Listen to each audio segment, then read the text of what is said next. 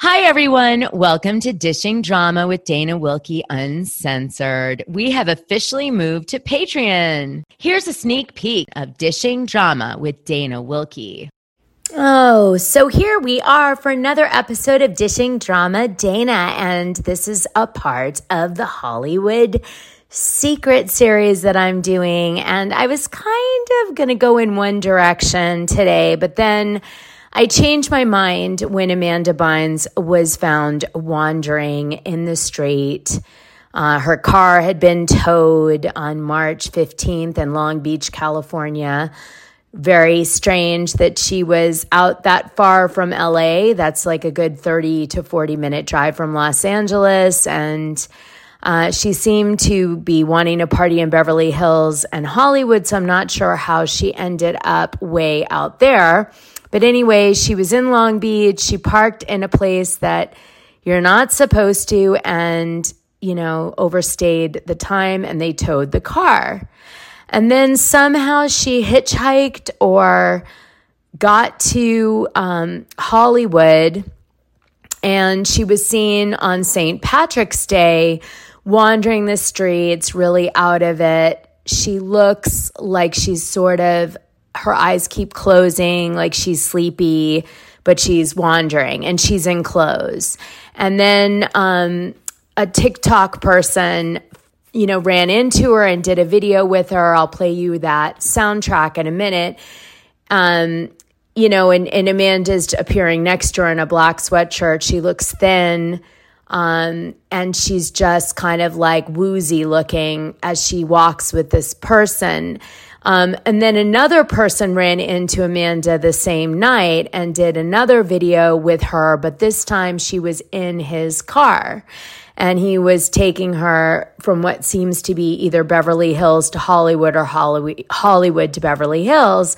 And people in the comments section of that video asked, is she on drugs? And he said, yeah. And then he did a post about how he wants to exorcise the devil out of her and how Hollywood is so hard and it takes your soul. And that was what he put in his, copy around the video he posted on TikTok.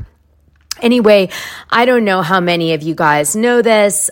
Some of you that have been listeners of the Dishing Drama Dana podcast for some time are aware that I've had many discussions alone and with Enty about Amanda Bynes because I did work on one of her last movies before she kind of went off the deep end. And so I have some insight into Amanda that maybe some other people don't.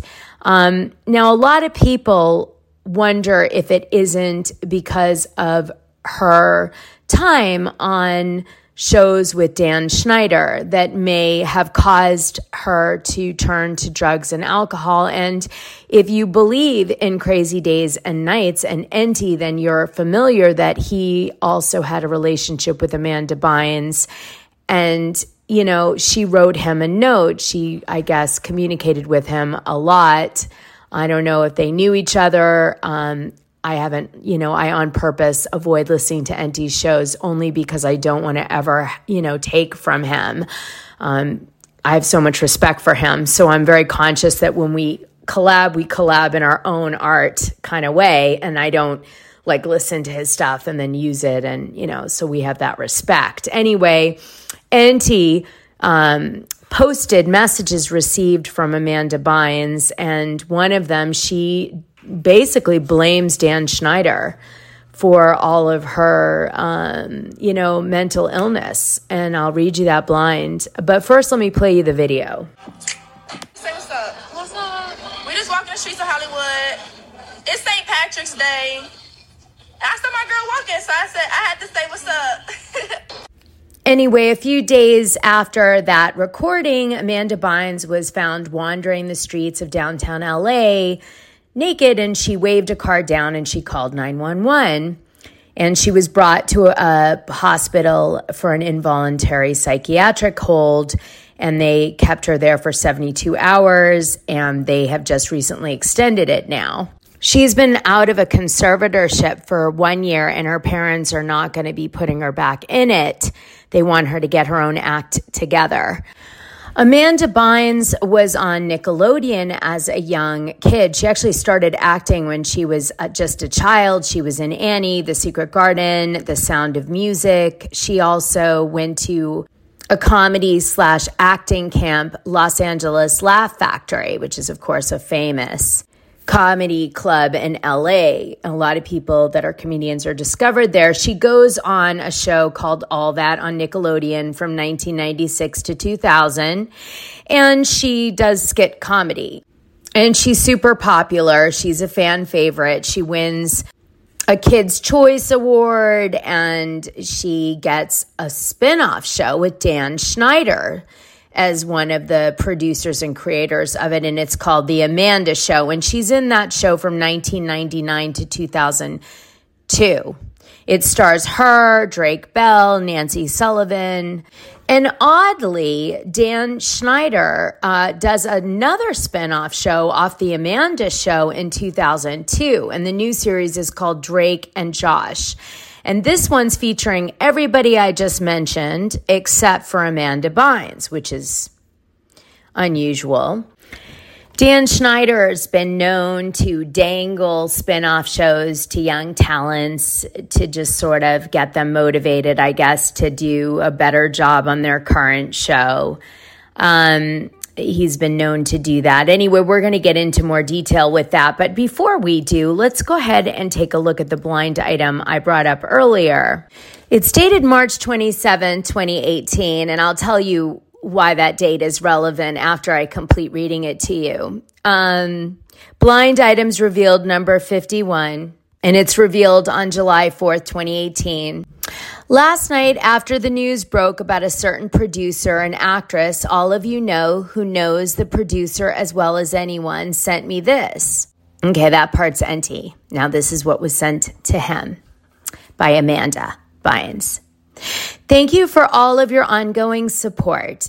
I don't know how any of these men sleep at night, but if there's one thing that I do know is that what's done in the dark always comes to light. Kiss, hug, kiss, hug. Then she wrote, sorry, I thought it was clever with a smiley face. Unfortunately, I will obviously not be making any comment whatsoever for obvious reasons. And unfortunately, I feel as though the only way that legitimate stories can make the headlines regarding blank is if others publicly speak on his behavior. Blank was truly like a second father to me, but things changed. After the second incident, I don't know if I ever will be able to have children or have the family of my dreams. Pretty dark. People have been picking this scab for years. I just won't be the one who finally rips it off. And then the reveal is Amanda Bynes.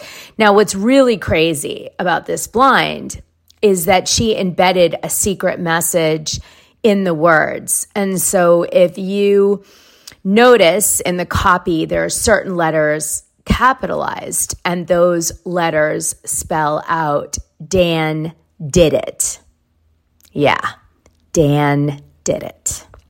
And it wasn't just her that he impacted. He also did inappropriate things, allegedly, with Jeanette McCurdy, and she talks about it in her memoir, I'm Glad My Mom Died. And although she doesn't use his name, it's pretty clear who she's speaking about in regards to her experience on Zoe 101, which Dan Schneider also created and worked on. That was another Nickelodeon show. Then you wouldn't even believe it. There's a gentleman by the name of Brian Peck, and he also worked on Nickelodeon shows with some of the kid stars, and he was convicted of sexually abusing one of the Nickelodeon child stars.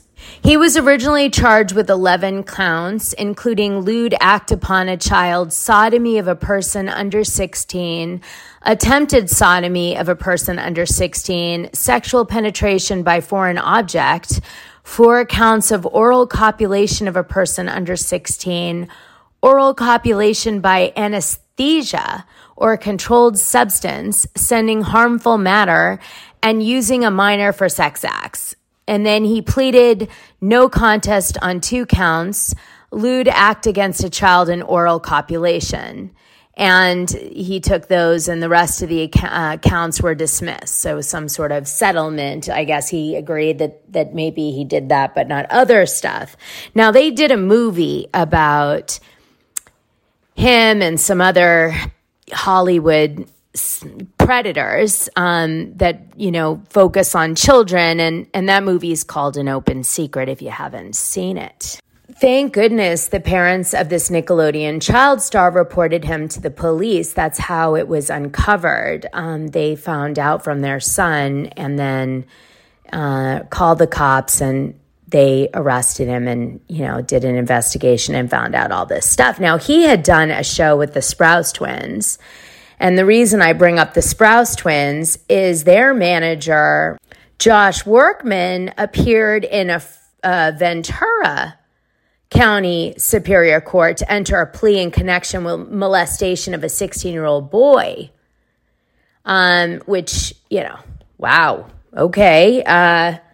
Josh admitted he annoyed an individual who was a minor and provided that person with alcohol on the day in question. That's what Steve Cron told TMZ. That's the Workman's lawyer guy during this whole thing. He acknowledged that he used bad judgment on the occasion, and that is why he pleaded no contest to the two charges. Right. This was back in 2015. Now, you might know that I was actually referred to the Real Housewives of Beverly Hills by Corey Feldman's manager, Scott Carlson, who I love, and he is a great guy. I got to know Corey Feldman and Scott back through the film festival circuit, and Corey was looking for sponsorship, and at one time or another, I did celebrity endorsement deals as part of my product placement and brand sponsorship and events that I was throwing. For the full scoop, head to our Patreon page. Click the coin icon on your player to check it out.